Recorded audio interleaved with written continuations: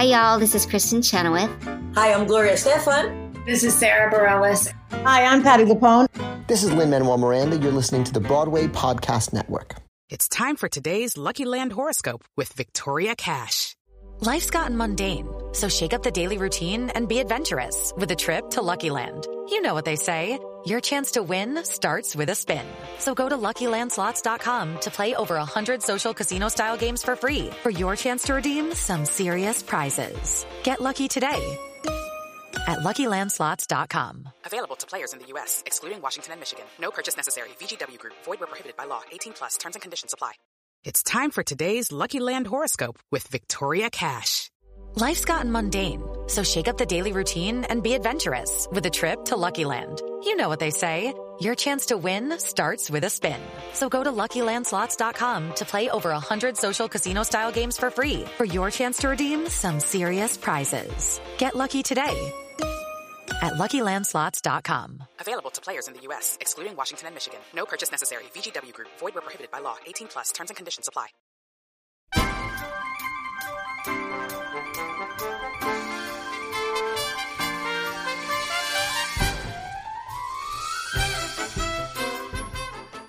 Hi, everybody. Welcome to another episode of Broadway Breakdown. I am one half of your hosts, Matt Koplik. Your other half host, John Miscavige, is not here.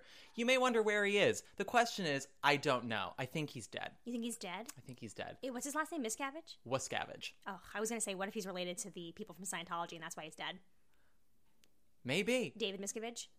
And his missing wife, I Shelley? mean, I would not doubt that John is somehow involved in all of that.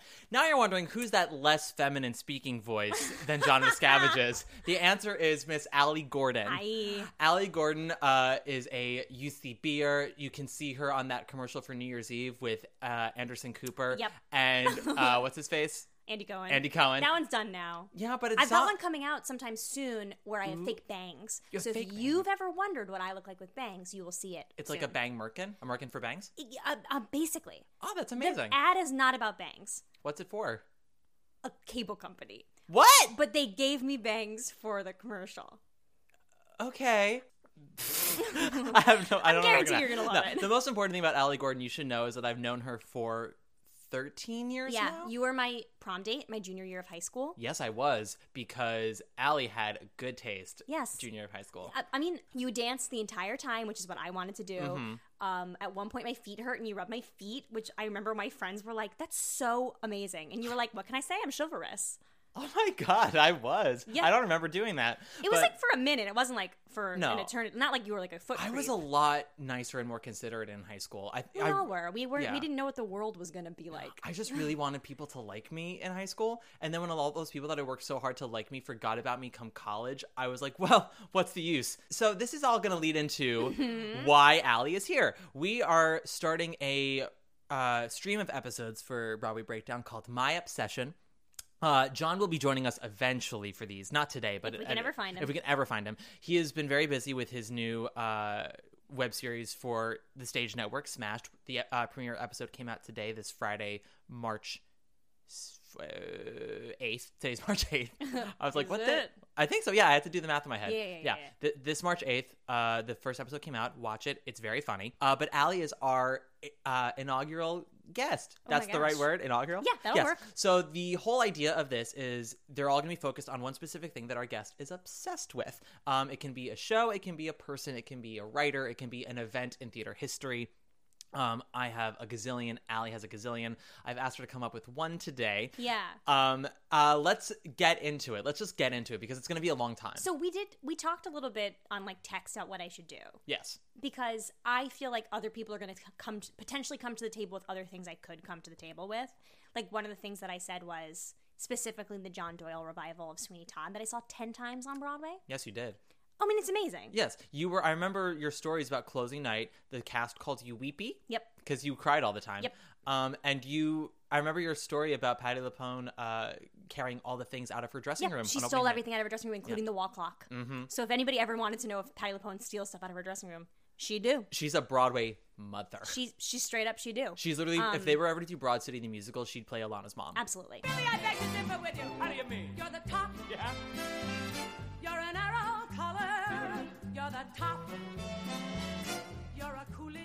That's both of our obsessions. That's not the obsession. We're going to talk about a very popular play Yeah. that I know a lot about. Yeah, so I mean, and everybody does because it was such a big hit, and that's why I obviously chose to do it, because I was hoping to be the first person to do it so I could beat everybody else who was going to run here to talk about it. Which is a play that played for about 6 months, maybe. No, probably less.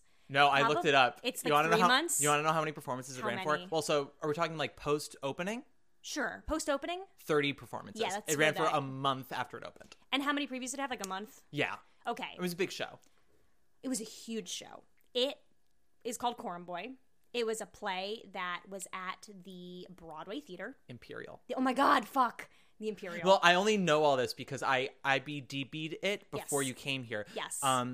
We'll do a whole big setup of everything. I will just say I know very little about this play, and I've known Allie Gordon for 13 years, and Yep. she was obsessed with it when it was on Broadway, and I never went with her. I never really I couldn't inquired have about taken it. you if I wanted to. It closed like 4 It days closed later. really fast. It closed really I fast. wanted people to come see it because I thought it was astounding. Okay, so I want to give a little backstory on Coram Boy, period. Yes. Coram Boy was something that was, I think, commissioned by the National Theatre in London Mm-hmm. off of a popular British novel called Coram Boy. It is based in fact, which is that back in the late 1800s in Britain and specifically London, there were so many women who were giving up babies that like literally you couldn't like go walk in the woods or like be in back alleys without finding like abandoned babies. Because men were like forcing themselves on like poor women and being like, oops, you have a baby. Tell nobody it's mine or I'll kill you. Yeah. And like she'd be like, what the fuck? I'm a poor woman and I have a baby now. And they'd be like, I hope someone finds it. And they'd like abandon babies at churches and da-da-da. And other people who were rich people who were very generous would fund orphanages. Nice ones, not like Oliver Twist ones. Yeah. Including real life person John Frederick Handel, the composer who had like 16 kids Of Messiah. Yes, who like loved kids famously and had like a bunch of kids and was just like a very much of a family guy. And like would have like boys come sing in his like the boy soprano parts in his choir and stuff. Like he was a person who funded these like Coram hospitals. That's where the name comes from. So the play is about that, but it's about a million things. It takes place over like 25 years of time. It's very British in that way. Yeah. It has like a huge cast with an onstage choir that sings Handel music and like the Messiah at the end. By the way, I am Jewish, as are you. I don't know why I like fucking was like so ape shit for this, but like it was like the most beautiful thing.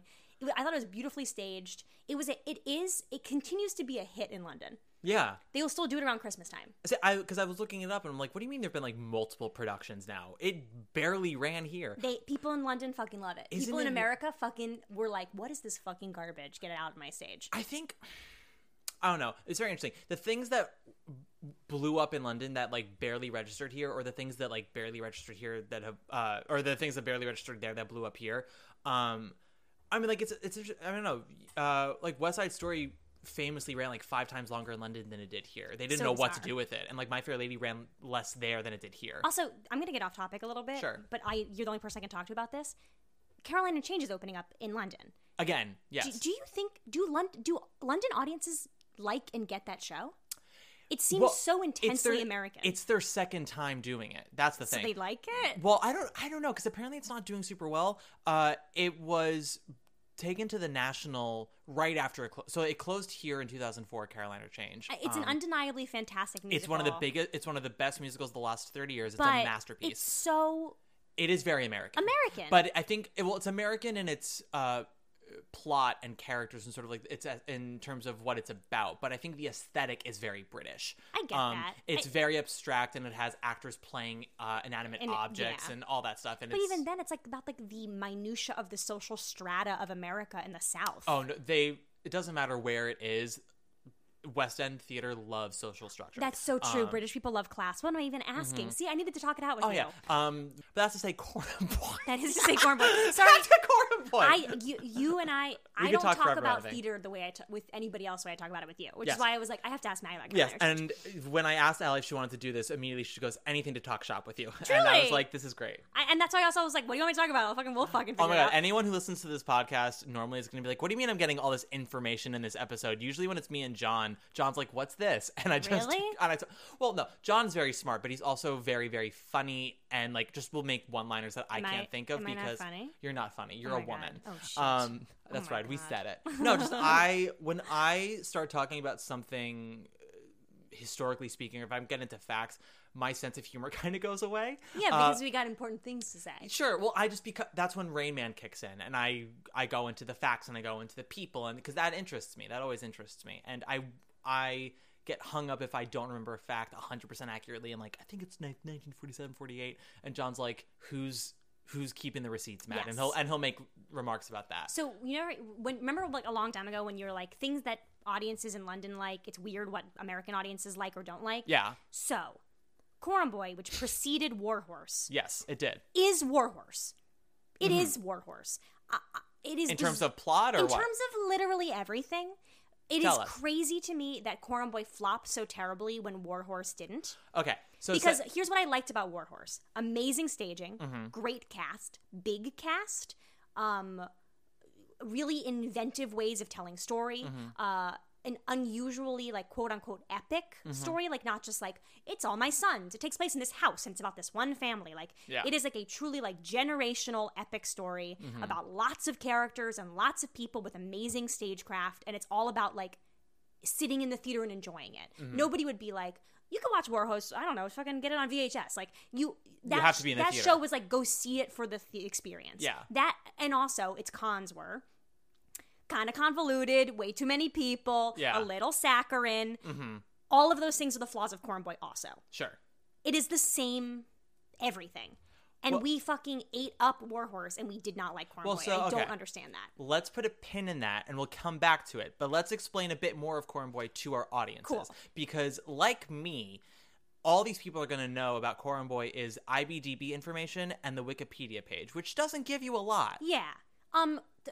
The plot is a little hard to explain because there's so much of it. So it would we're be in like sitting down and being like, the plot of Great Expectations. So we're Okay.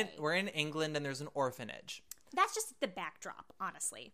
The main characters are, in the first act, we're introduced to like two sets of main characters. Okay. There is the school for musicians, where these boys are training to be like boy sopranos, who like want to do it, who want to make music for the rest of their lives. They like want to be choir masters or musicians or whatever it is. They want to like make music professionally. So it's like Great Expectations meets Fame meets Black Swan. Yeah, kinda. Love it. So I'm trying to sell this play to our I listeners. like it. And in that plot, the boy sopranos are played by adult women. Great. And which I also liked because that's the only thing I can play. So I was like, great, I love the show. It better run forever. I'm going to be in it. And the main character is this kid named Alexander. He has an amazing voice and he wants to be a musician. It is expected of him that he's going to take over his family's estate and Sure. be like a lord of the manor or whatever it is. And he's being like, and basically his father has said, until your voice breaks, you can have your fucking fun. But once you become a man and your voice breaks and you can't do this stupid thing anymore, you can go do this for now, but you have to come home and you have to like be the lord person, when yeah. you come back. And he's just been like dreading that because he writes beautiful music and it like is his whole life. The other like subplot of that is that there are these two characters. There is an adult man who's like a shyster gravedigger, and then his son named Meshach, who just has like seizures. He's got a lot of problems. There's some Nicholas Nickleby in there too. It's all very British. It's very Nicholas Yeah. Nickleby. The guy Meshach, so the guy who is the person who's like the shyster, says he worked for the Coram Hospital, will go to women who have to get rid of their babies ASAP, promise them that they're going to go to this amazing, beautiful hospital, take the woman's money, take an allowance from her every month, go into the woods and bury the baby and kill it. Fun. Right. So that's like that's like this dark B plot underneath. Yes. And the son, Meshach, who's like probably late teenage at this time, is like obviously extremely, he's very sensitive. He like loves the babies. It's like very hard on him. He gets these seizures, and when he has these seizures, what he sees is this like beautiful angel, and it's like his one respite is like seeing this angel and like, I don't know, loving her Sure. in his own way. But his dad is like abusive and is just like, get the fuck up. Flash forward a little bit. I'm really skipping a lot of stuff. Alexander goes home to his family over the break. He takes with him his really, really good best friend, Thomas, who's like, Alexander's an amazing musician. You gotta listen to his music. It's amazing. His whole family loves it. Their nurse slash like main head maid is Jan Maxwell. Jan Maxwell has like a friends with benefits fuck relationship with the guy who's the guy who kills the babies. Yes. Sometimes she'll hook him up with people because she gets like the insider info from like the high society. People will be like, blah, blah, blah, fucked, blah, blah, blah. And now she has a kid and it's got to get rid of it. And he'll go get rid of the baby and they'll share the money to do that. That's who Jan Maxwell is. Oh my God, that's so intense. I love it. It is intense. And she was amazing and it was very sexy. Jan Maxwell, I adore. I think about her all the time and I cry. I do too. For real. So while he's home for this like summer break, Thomas, his friend, is like, you know what we gotta do? Your dad just doesn't know how amazing your music is. He just still thinks of you as like a little kid who sings. But if we put on a little concert and I play the violin and we teach the music to your siblings, we'll have like at your dad's birthday party or your mom's birthday party, whatever it is, let's sing one of your songs and they're gonna be like, oh my God, he's a genius. And we're gonna like invest in his future. And Alexander's like, I really don't know if that's true. And he's like, trust me, it's gotta work. On the night that happens, in front of everybody, his voice breaks. No! It's devastating. He's like trying to sing this song. He like doesn't have the notes anymore. His voice keeps cracking. And his dad is like, uses it as leverage to be like, I told you. It's just like a foolish thing kids fucking do. A little bit of backstory. While he's home with his friends and stuff, his younger sister, Isabel, has invited her best friend, Melissa, to come stay, who's not of the same social status, but is like a really good friend of hers. So he's the only person in the house that's like not of like relation to them. She and Alexander kind of have a thing. Okay. In that moment when he's like devastated and is like, I'm gonna run away, I gotta get out of here forever, they fuck. Great. Kids fucking. And then yes, it's, I mean they're like, I think they're like 17. Yeah, well, because it's in those days, boys' voices cracked much later. I don't know what it was. It was like something about like viruses or whatnot. Also, he like had been doing it forever. I think we're supposed to be under the impression that like they're like 16, 17, these kids. Which again is also when kids had babies back then in like the late 1800s. But yes, they're not like 12-year-olds. They're no, it's not Spring Awakening. It's not Spring Awakening. So he is like, I gotta run away because my father's gonna force me into this life I can never have. Xanthi Albrecht runs away forever. Yeah. This girl Melissa has a baby. She's like, oh, Jesus fuck. Jan Maxwell's like, I know what to do with this baby. Oh, no. And so the understanding from the audience's perspective is, oh, my God, this baby that I fucking care about is going to get buried in the woods and killed forever. But Meshach saves the baby. Because when he sees Melissa, this young girl, he's like, oh, my God, she's the angel. So he saves the baby and runs away. Second act. 9.5 years later. I was about to say, like, end of scene 3, act 1. No. I'm trying to go really fast through this. There is a lot of stuff. Yeah. I'm cutting out a bunch. Act 2 opens with Alexander's kid, who's named Aaron, who's an orphan, living at a Coram hospital, who has a beautiful voice, who never knew his parents, never knew his family. The only person he's close to outside of the hospital is Meshach, who has now run away and is like, I don't know, works at the place in the fields, just as like manual labor. Sure. He's just like his older friend, but he like loves him. He like treats him like a son. Great. Because Let's get to scene 2. Okay, I just want to clarify because I think people could think that what I'm saying sounds creepy, and it's very not creepy. There's creepiness in this play already, so you just got to let go. I just wanted to make sure people understand that this mentally slow person loves this kid like a son who he raised because it's like the angel. He calls him like angel child, not because he's a creep. No. Have you seen Ferryman, by the way? Yes. Okay. So is it similar to like Thomas? Is that his name? I don't know. The guy with the bunny rabbit? Kinda. Okay. Just in terms of slowness, I mean. It's not like Grapes of Wrath, if that You mean makes of Mice sense. and Men? Yep. Great. Yep. Trying to. I got John Steinbeck. You did. You got John Steinbeck. Literary references. Different Steinbeck. Different Steinbeck. Yes. So anyway, this kid Aaron is like, I've got a beautiful voice, and someday I'm going to get out of this hospital and I'm going to sing in Handel's choir. And everyone's like, I hope so, dude. You're great. Yeah. You're really excellent. This dialogue is so great. Well, that's why the play was so good. I hope so, dude. You're really good. This is so hard to try and summarize because, like, the good part about the play and its flaw was at how much it covered. Yeah. Because it's an entire novel and it, like, really travels a lot of time. when this kid like gets accepted to the choir, who's by the way his best friend is this kid named Toby, who is Uzo Aduba. Again, it's adult women playing little boys. Sure. Who's like, oh man, like you're gonna go live this cool like life as like in the choir and stuff. I wonder who I'm gonna get assigned to. He gets assigned to this like new money kind of rich guy, and it's like, ooh, cool. I'm gonna do like livery for them. Like I'm gonna be like a cool kid, like whatever. Finds out that they are selling and smuggling kids. Also, it's the guy from earlier who is burying the babies, who escaped being persecuted the first time and has like shysted his way up to being. So like, a he's rich gonna dude. smuggle Uzo Aduba. Basically. No, Uzo. Right, and also all these other kids too, which is how they'll But tie like back those together. are other kids. They're not Uzo. Yeah, I know, and Uzo's amazing. Yeah. Uzo's like a little kid who's like, "Wow, this place is so cool," and the guy's like, tell nobody Wait, about what will happen here because It's I'll just cut your tongue out." It's Thoroughly Modern Millie now. Yes, Oh my god, yes, everything. Okay, it becomes it's all Thoroughly the Modern Millie. musicals. Shit. Meanwhile, Aaron, who is now split from his best friend, who's like, "You're gonna go work for that rich guy." He now sings with Handel's choir. They tour around and stuff like that. And his choir master is his father, Alexander, who did run away and did go work for Handel and become this like great musician in his own right. But they have no fucking clue because Alexander has no idea he had a son Yeah. ever.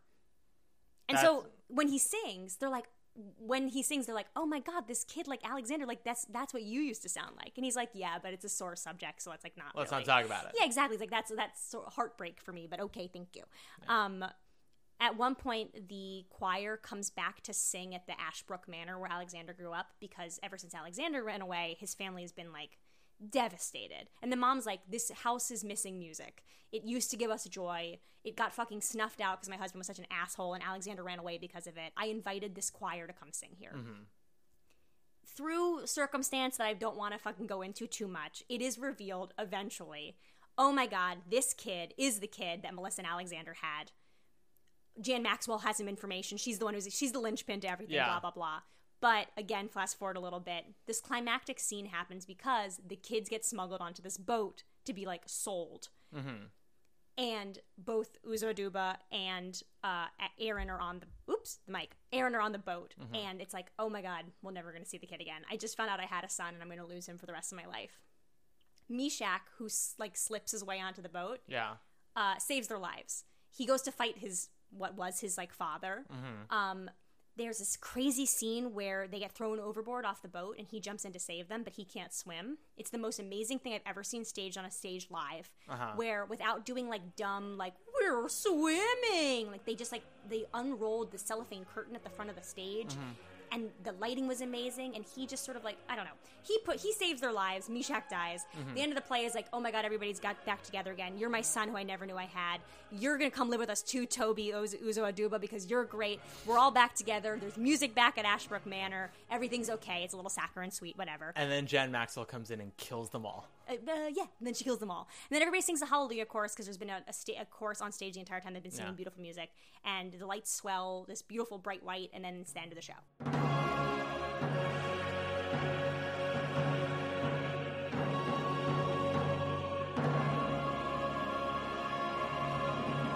Great. Whew. So here's the thing. I think that the show would have run so much longer if it were a real musical and Jan Maxwell had the 11 o'clock number where she comes in and she's like, I have all the info. Here's who you are. Here's who you are. You had a baby. You did it. Yeah. Oh, yeah. And the title of the song would become, Here's Who You Are. Did that show come out around the same time as Little Mermaid? Because I could have sworn...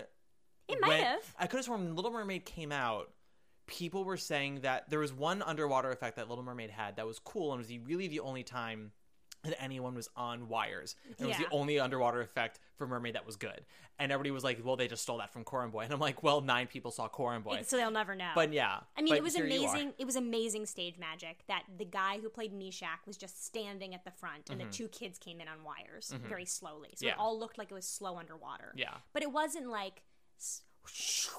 water waves, people holding things on the sides of the stage, like it was like this like very elegant like cellophane curtain. The lighting was amazing. The way that it was staged was amazing. The whole thing was gorgeous. That moment is probably the most iconic, and I bet you if you Googled it, you could find video of that moment. I think it's But probably even in online the somewhere. earlier parts of it, there was like a turntable that was really elegantly used and not overused. I love a turntable. Used both with like scene change elegance, Mm-hmm. but also like with like when the kid is singing and his voice breaks, like Xanthi Elbrick rotates to the back of the stage and the adult actor rotates to the front. Oh no! It was like really lovely, understated, nice stuff that was like, I don't know. I thought it was great. When they were burying the babies, like they had trapdoors all over the stage, but it was underneath soil, so it wasn't just like go bury this baby, clunk. No. Like they would dig and then Yeah. they would overturn the thing and put the thing in there and then put the like, and it was, I don't know. The angel came in on wires. It was really beautiful. So now we kind of know Corin Boy. Yeah, oh my God, 9 I think I hours did a later. bad job. I'm so sorry. No, it's fine. How long have we been recording for? I Probably wonder? 45 minutes because I said so much about Well, we did cover our past for a very long time. I think you've probably only talked about Corin Boy for probably like 10 minutes in terms of plot, which God. honestly, like if you were to ask me to give you the plot of Angels in America, that. In 10 minutes, right. Yeah, You'd be like, I don't know, he fucking comes back and he's sick, okay? Yeah, So he's sick. There's AIDS, and then Lewis is back, and he's the worst. Right. How did you come into Corin Boy? Like, how did it come into your life? Just like, Saw it randomly, saw it with a friend. Mm-hmm. I think it was their idea to see it. I don't remember ever at some point me being like, I want to see Corin Boy. I Mm-hmm. think I was like taken to see Corin Boy. At the end of this show, my friend and I were both crying so hard that we went into the ladies' room to cry because everybody had left the seats already, and we were like embarrassed. So we were like, well, let's just go clean up in the bathroom. And we cried again for so long and so hard there that a janitor knocked on the door and was like, everyone's left the theater. You've got to go. yeah. And we got like kicked out. We like closed the place down and got kicked out from crying so hard. I think that could have happened to me if I had not run out of the theater when I saw Significant Other on Broadway. Ugh, love Significant Other. I saw it off Broadway, and then I saw it again on Broadway, and my life had just aligned so much with it by the Yeah, time it yeah, came yeah, to yeah. Broadway that I had to run out of the theater. They were doing the Broadway Cares collections at the end of the show, and I remember running past Rebecca Nomi Jones. She was like holding a bucket to my face. I was like, "No, I gotta go!" And I literally ran home Yeah. because I was living not very far from the theater at the time, and just sobbed. And I'm a crier, as Yes, we've you already are. established with Weepy, Yes. and stuff like that. So it's not like theater doesn't make me cry, but like I was hysterical. Yeah, I also got hysterical maybe that year, and if not that year, sometime very soon after at Passing Strange. Passing Strange really got me. Passing Strange, babe. That show, I mean, thank God that it's been preserved with the Spike Lee Yeah. movie version of it, but like, God, that show needs to come back. That show got Shafted. Yeah, it really really shafted. did. It was I so think beautiful. we're ready for it now. I think so, and I don't too. think we were. Same thing with Carolina Change. Just bring it up. Same thing with Oh Carolina my Change. God. And also, while we're at it, let's try Spider-Man again. I don't know. Let's just try it. Let's just try. Let's see where it goes. Really, I beg to differ with you. How do you mean? You're the top. Yeah. You're an arrow color. You're the top. You're a Coolidge. I actually do think if Corin Boy were to come now, it would do really well. And here's why. Why? I have found within the last few years, it is the works that are the most earnest that have the biggest impact. Yeah.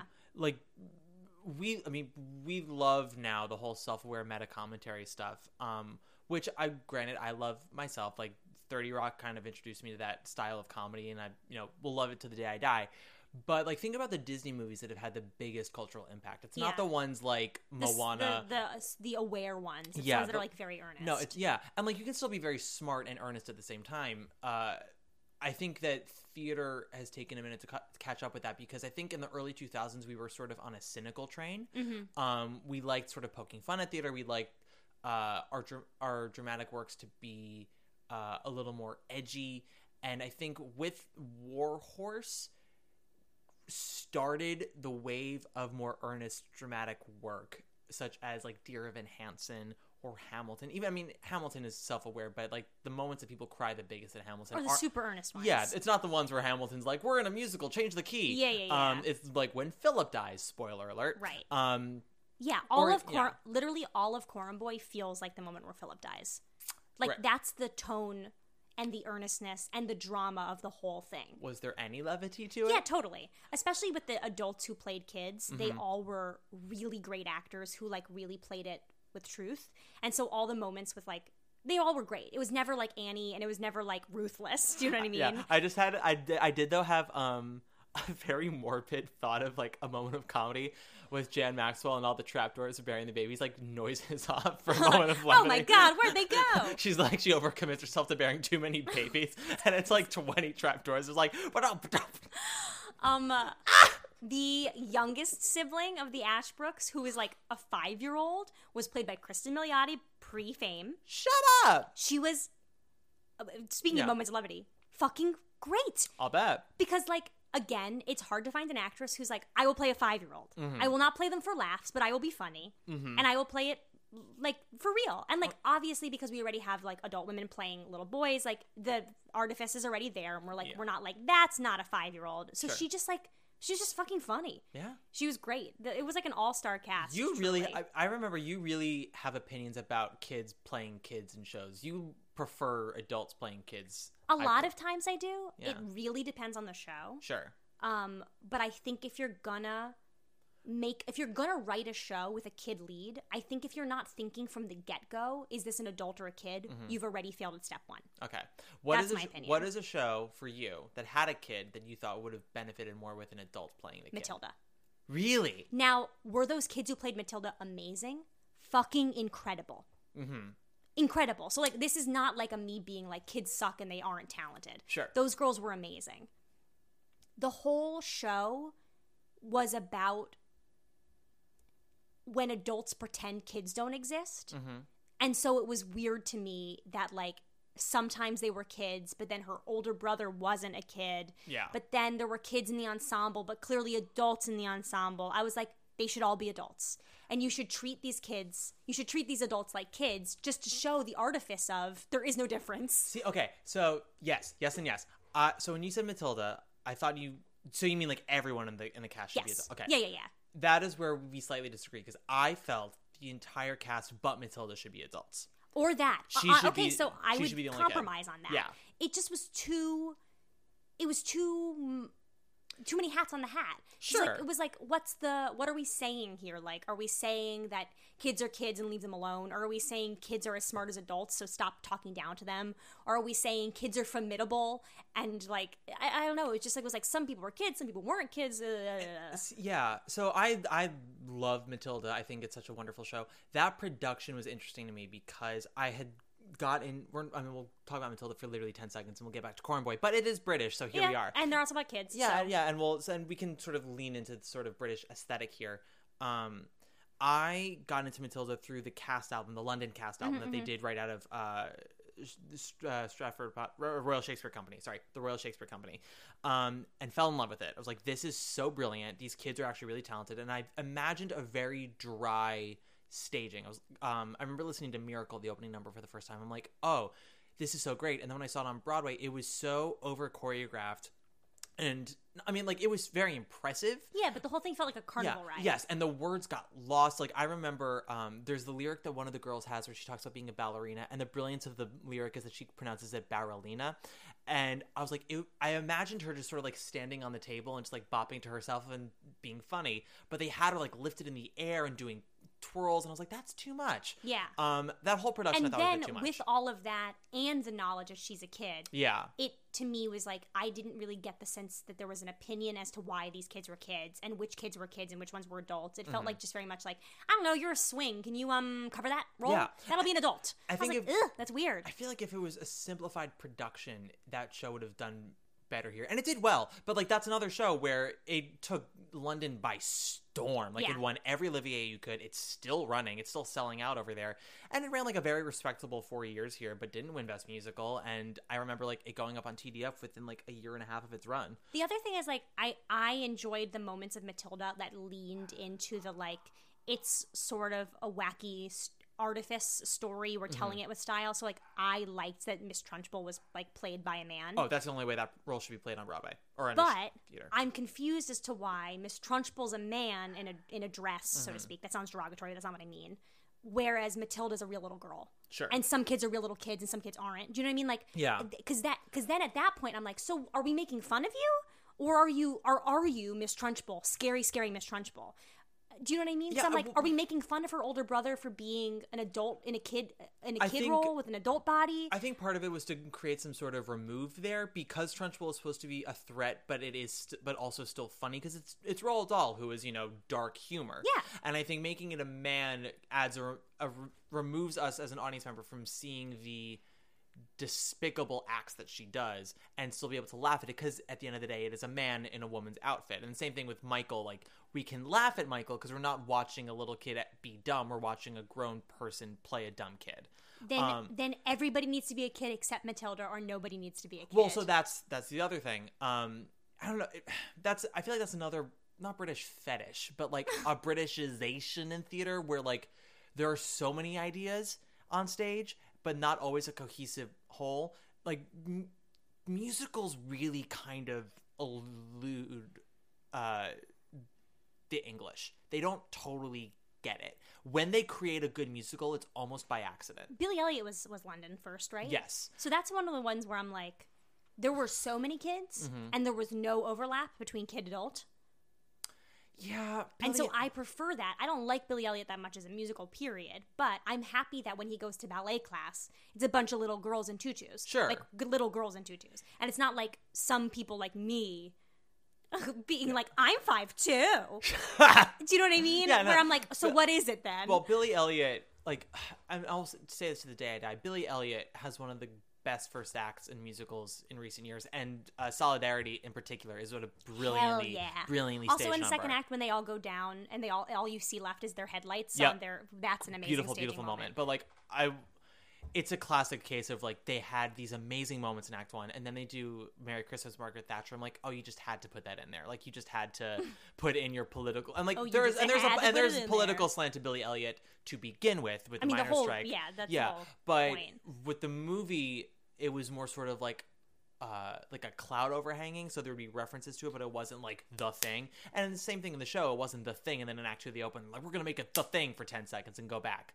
I'm like, either it's the thing the whole time, or it's not the thing at all. You can't, like, I don't know. I think that's something that Kushner's really good about, is that he's able to, Tony Kushner, for anyone wondering what that meant. Our good friend Kushner. Our good friend Kushner, who I saw on the street a couple of weeks ago and actually dropped my groceries. I saw him on the street once and I almost passed out. And I think he knows when people know it's him. 100%. Because he walks by and nobody notices who he is, and then one person And then will one go, person will be like, oh my God. Yeah, exactly. Oh Absolutely. my God. I would love to be that kind of person where like once every 3 or 4 months someone goes, I can just go, I know. But like, I don't know. So like, Tony Kushner with Angels in America or Caroline or Change is able to kind of weave politics in the fabric of his work. And if you ever read the libretto to Smile, which I've told my listeners to do many times, Howard Ashman is really good about weaving in Reaganomics and like 80s political references throughout the show in a way that's like... because what all of those shows have in common is that politics are a character's belief, not a way of the world. Mm-hmm. So it's not like... So we only get to understand the way in which politics have affected the fabric of society and quote unquote like working people or like the quote unquote normal people who would tell this like average day story. Yeah. Because because they react to the world in the way that they have been told to via politics. Yes. As opposed to being like, I believe this. Yeah. Because it's not shoehorned in, and it definitely gives you a sense of what the time is like for that show. Like, if you ever want to know what kind of climate Smile takes place in, literally one of the lyrics in the production numbers they have to do is Young and American. And then all these girls go, yes, sir, we're tough enough. We can handle Gorbachev. And then do a kick line. And I'm like, yeah, that's the 80s mentality. Like, we're American. We can do anything we want while wearing sparkly dresses. Right. That's the 80s for you.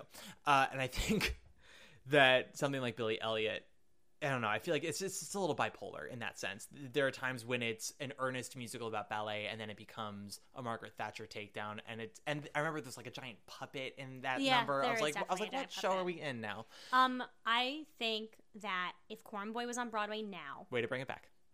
You're so welcome. I do think people would think it was a welcome, heartwarming story. Mm-hmm. I do think we are in a climate at the present where we'd like to see families reunited. That is just sort of like a fantasy of the present of just like, wouldn't that be nice if it was this easy and like these kids get to just like find their parents and it's like okay at the end. Yeah. I also think that it is a tough time to like decide to tell happy stories, because I think you have to tell them really, really well.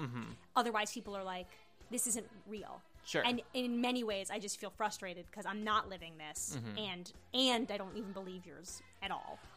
I think... Do you know what I mean by Yeah. that? Like, I think we have a hunger for happy stories, and we also are like so jaded and depressed with the state of the world that we're like, hey, if you're going to tell me a happy story, it better fucking rock.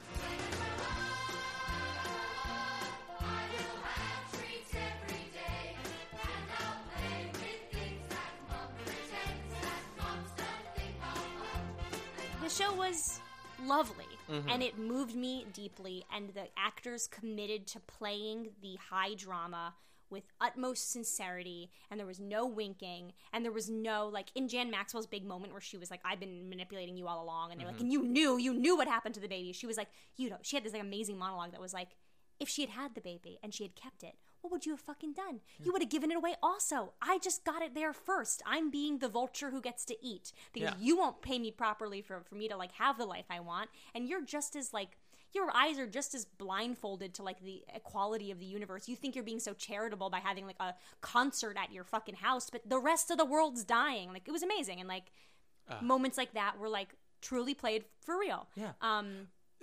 Yeah. You keep talking about Corn Boy, and then it reminds me of other things. I saw an Alan Bennett play in London at the Bridge Theatre called Alleluia. That had a couple of History Boys in it, by the way, and Nicholas Heitner, who directed History Boys, directed it. But it takes place at a hospital in England, and the head nurse there, at the end you find, well, not the end, halfway through the play you find out she's killing patients. And her criteria is basically it's an elderly hospital. It's not a retirement home. And it's specifically for older patients. And her criteria is, once they start accidentally wetting the bed in the middle of the night, she kills them, because she knows that means they're on the road to becoming incontinent.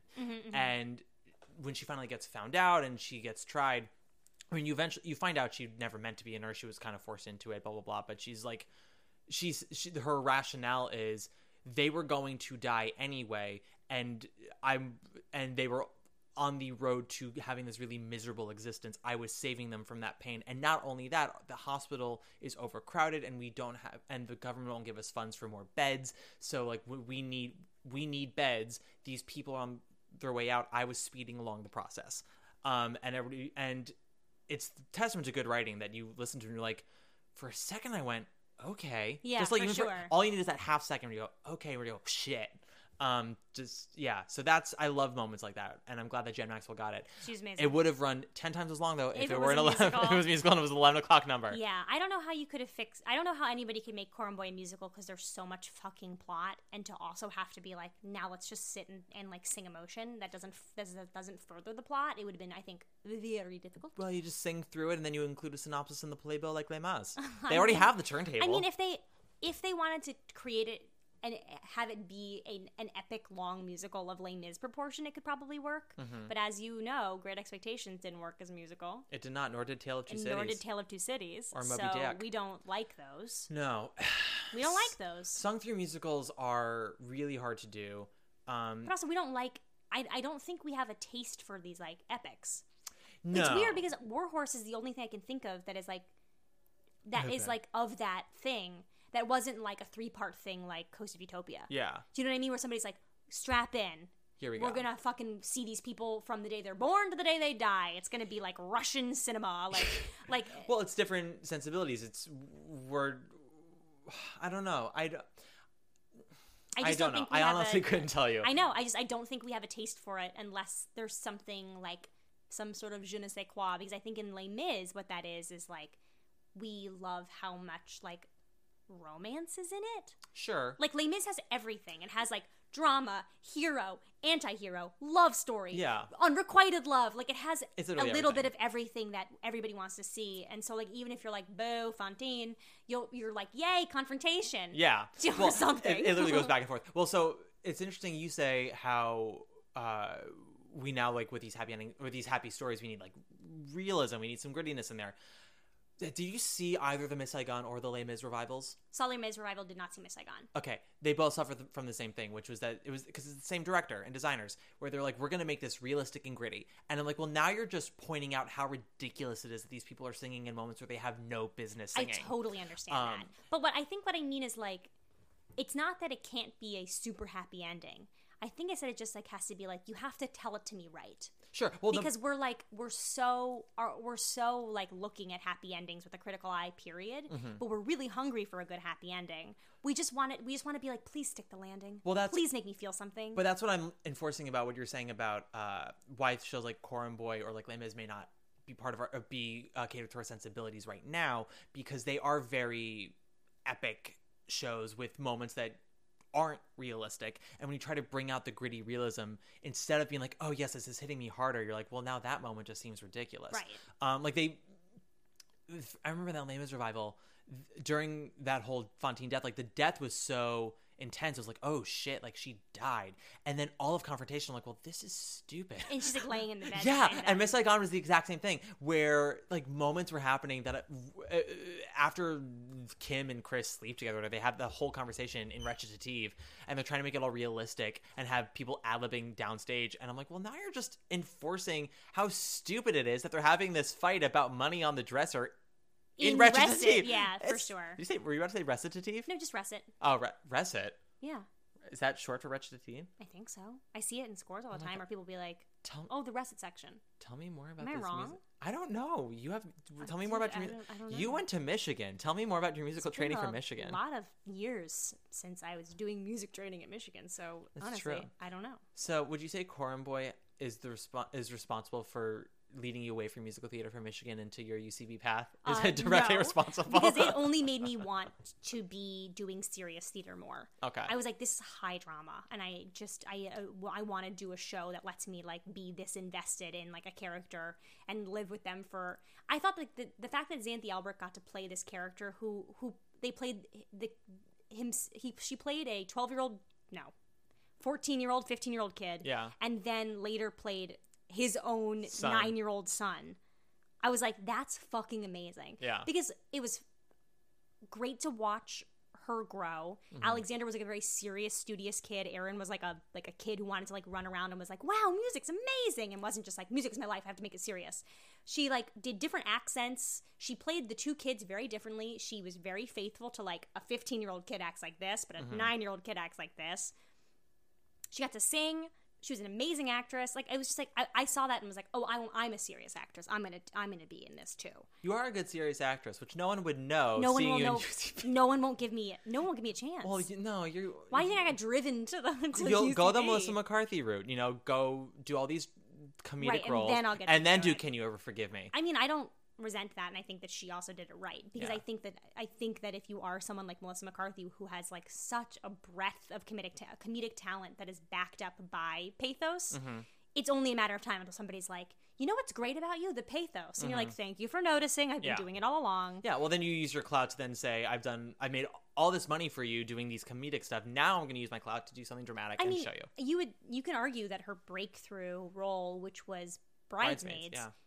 The best parts of her in that movie are the moments where she's like, snap the fuck out of it. Yeah. Where she's a real person. Because like she's so funny in the other parts, but like a lot of people are funny. Yeah. And she's wacky, but a lot of people are wacky. But like the fact that she can go from that to that moment where she like has a truly serious moment is great. Also, we've talked about this before, you and I, in the past.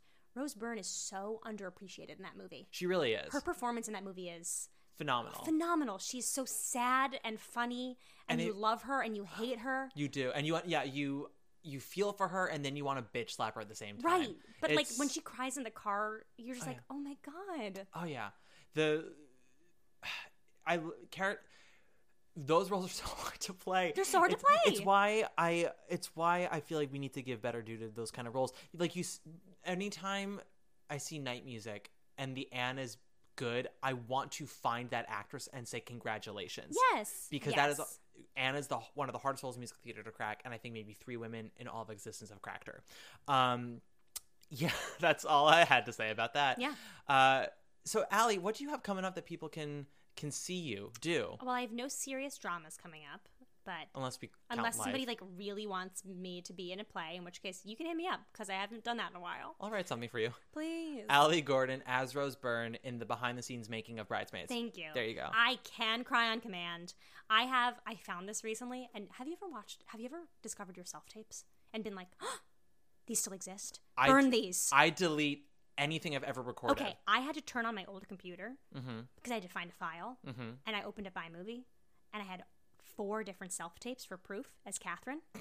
I had 4 different, I didn't book any of them, but I had 4 different separate auditions as Catherine for proof. I do the same monologue for each one because that's the one they ask for, which is in the very beginning when she's talking to Hal. I watched them. I cry in each one. I booked none of them. I took a hammer and I smashed the computer to smithereens. It is the saddest thing anyone's ever seen in human existence. Oh my God.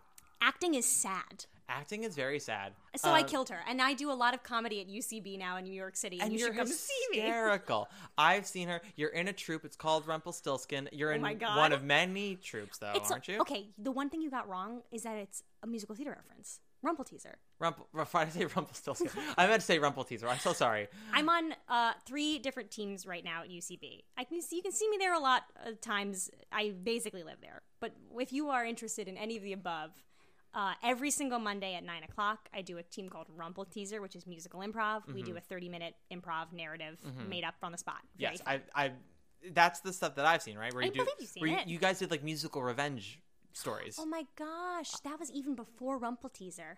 That was Baby Grand. Guys, that was Baby my indie. Grand. That was my indie team.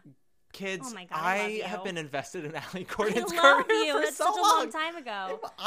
I went to the producers club and I sat in an audience with like 7 people and I watched you guys. It was lovely. Thank you. You're well, welcome. a lot of those people are still around. That's why she's here today, because I did that. I'm cashing in. It is. So Rumpelteaser is musical improv. Every 3rd Monday of the month, I do a brand new sketch show. This is called Maud Night. My team is called House of Birds. Maud Night is just shorthand for that Monday nights at the theater are sketch night. It's like a mini SNL. We have writers, and I'm an actor on that team, and we make a new sketch show every single month. Is Maud Night where I saw your Sophie's Choice clip? Yes. Okay, but people can find you on Instagram. You're Miss Alice Nutting on Instagram. I'm also my Instagram's now locked. Why is it locked? Because I got paranoid about people having it.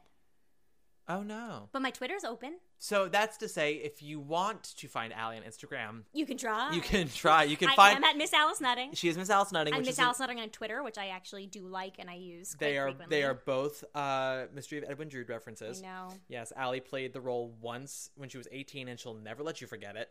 I love that show. That show is loved by people who are in it.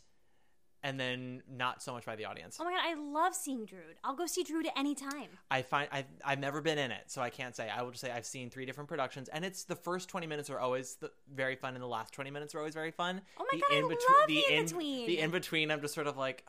I love Drood. I will stand against it. I don't like Drood because I was in it. I like Drood because I like Drood. Okay, great. I like murder mysteries.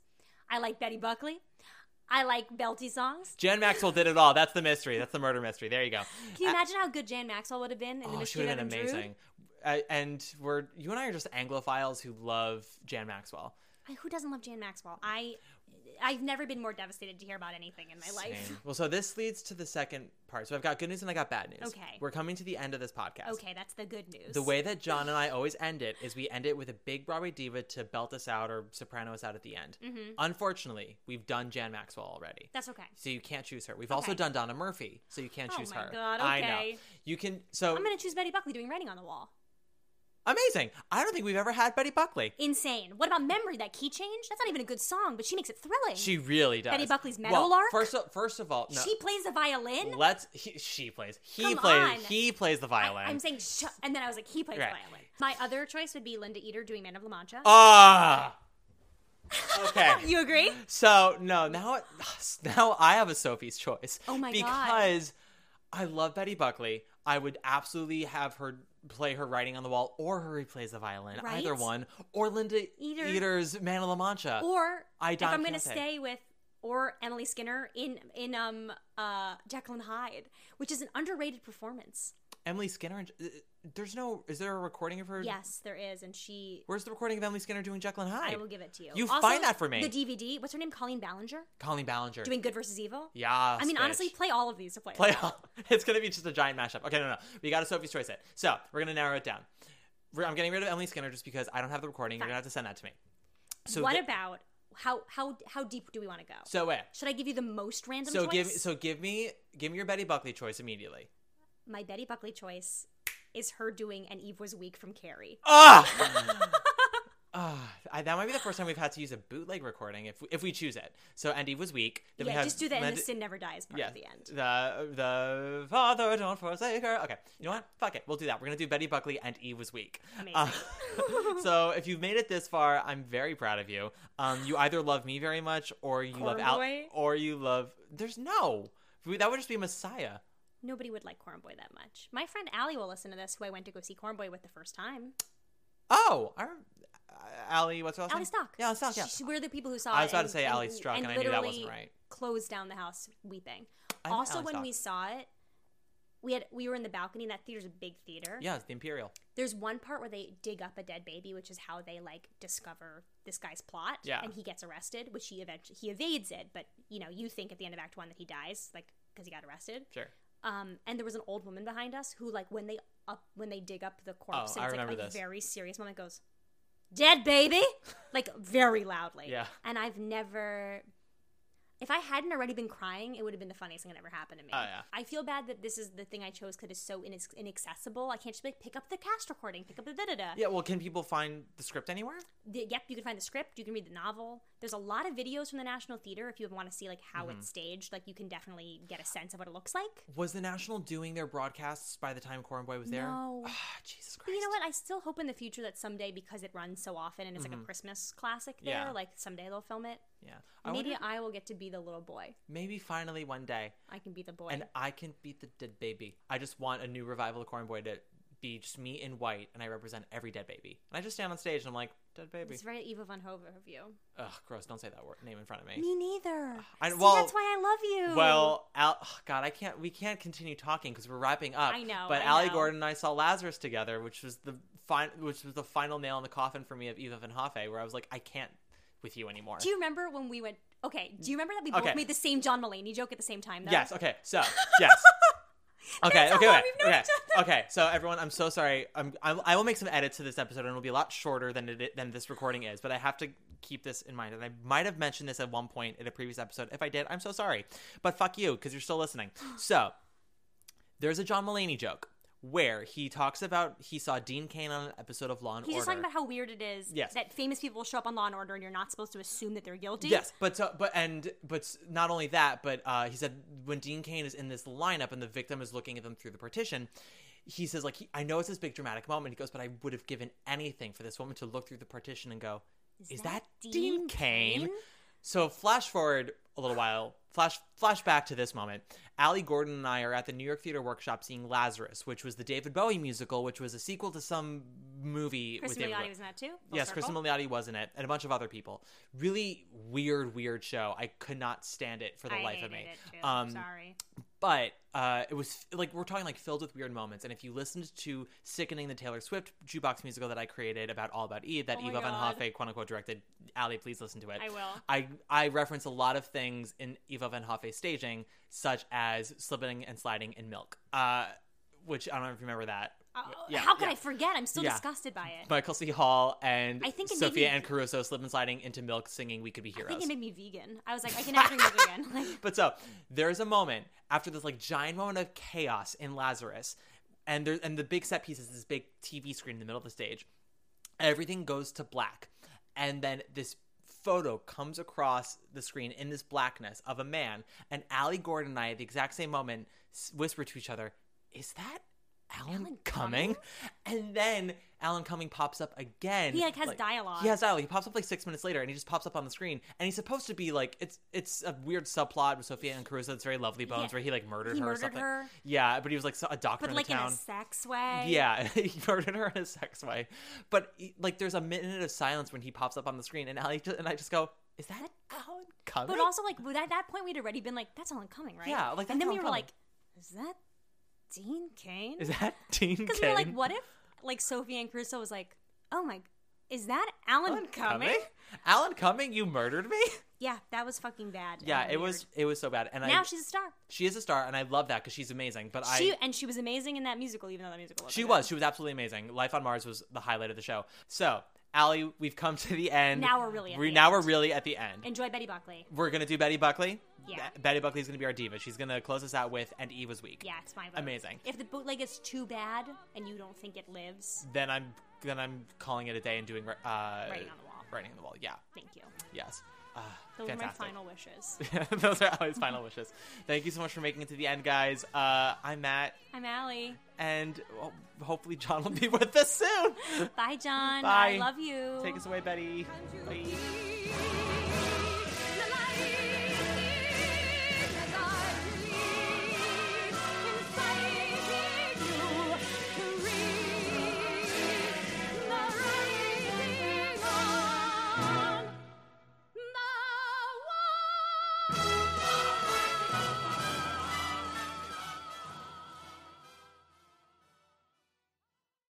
Have you ever wondered how your favorite performer actually feels? Well, here's your chance. Welcome to The Quiet Part Out Loud with me, Bobby Steggert, Broadway actor and now a therapist to a whole host of Broadway creatives. Part interview, part therapy, this is not your typical podcast. We'll go right to the heart of things with some of your favorite artists, what they still struggle with, what lessons they've learned, what they haven't figured out yet. There's enormous power in saying the quiet part out loud. Are you listening? Hey, it's Leslie Odom Jr. here on the Broadway Podcast Network to tell you about the Rise Theater Directory, a program of Maestro Music. Rise is a national online resource designed to connect and empower backstage and administrative and creative theater professionals from underrepresented backgrounds. If you work or aspire to work in the theater community, this can help you find your next project. And if you hire theater professionals, search the Rise Theater Directory to find your next team. Create your profile now and get more information by visiting risetheater.org. That's theater with an RERISETHEATRE.org, because only together we rise.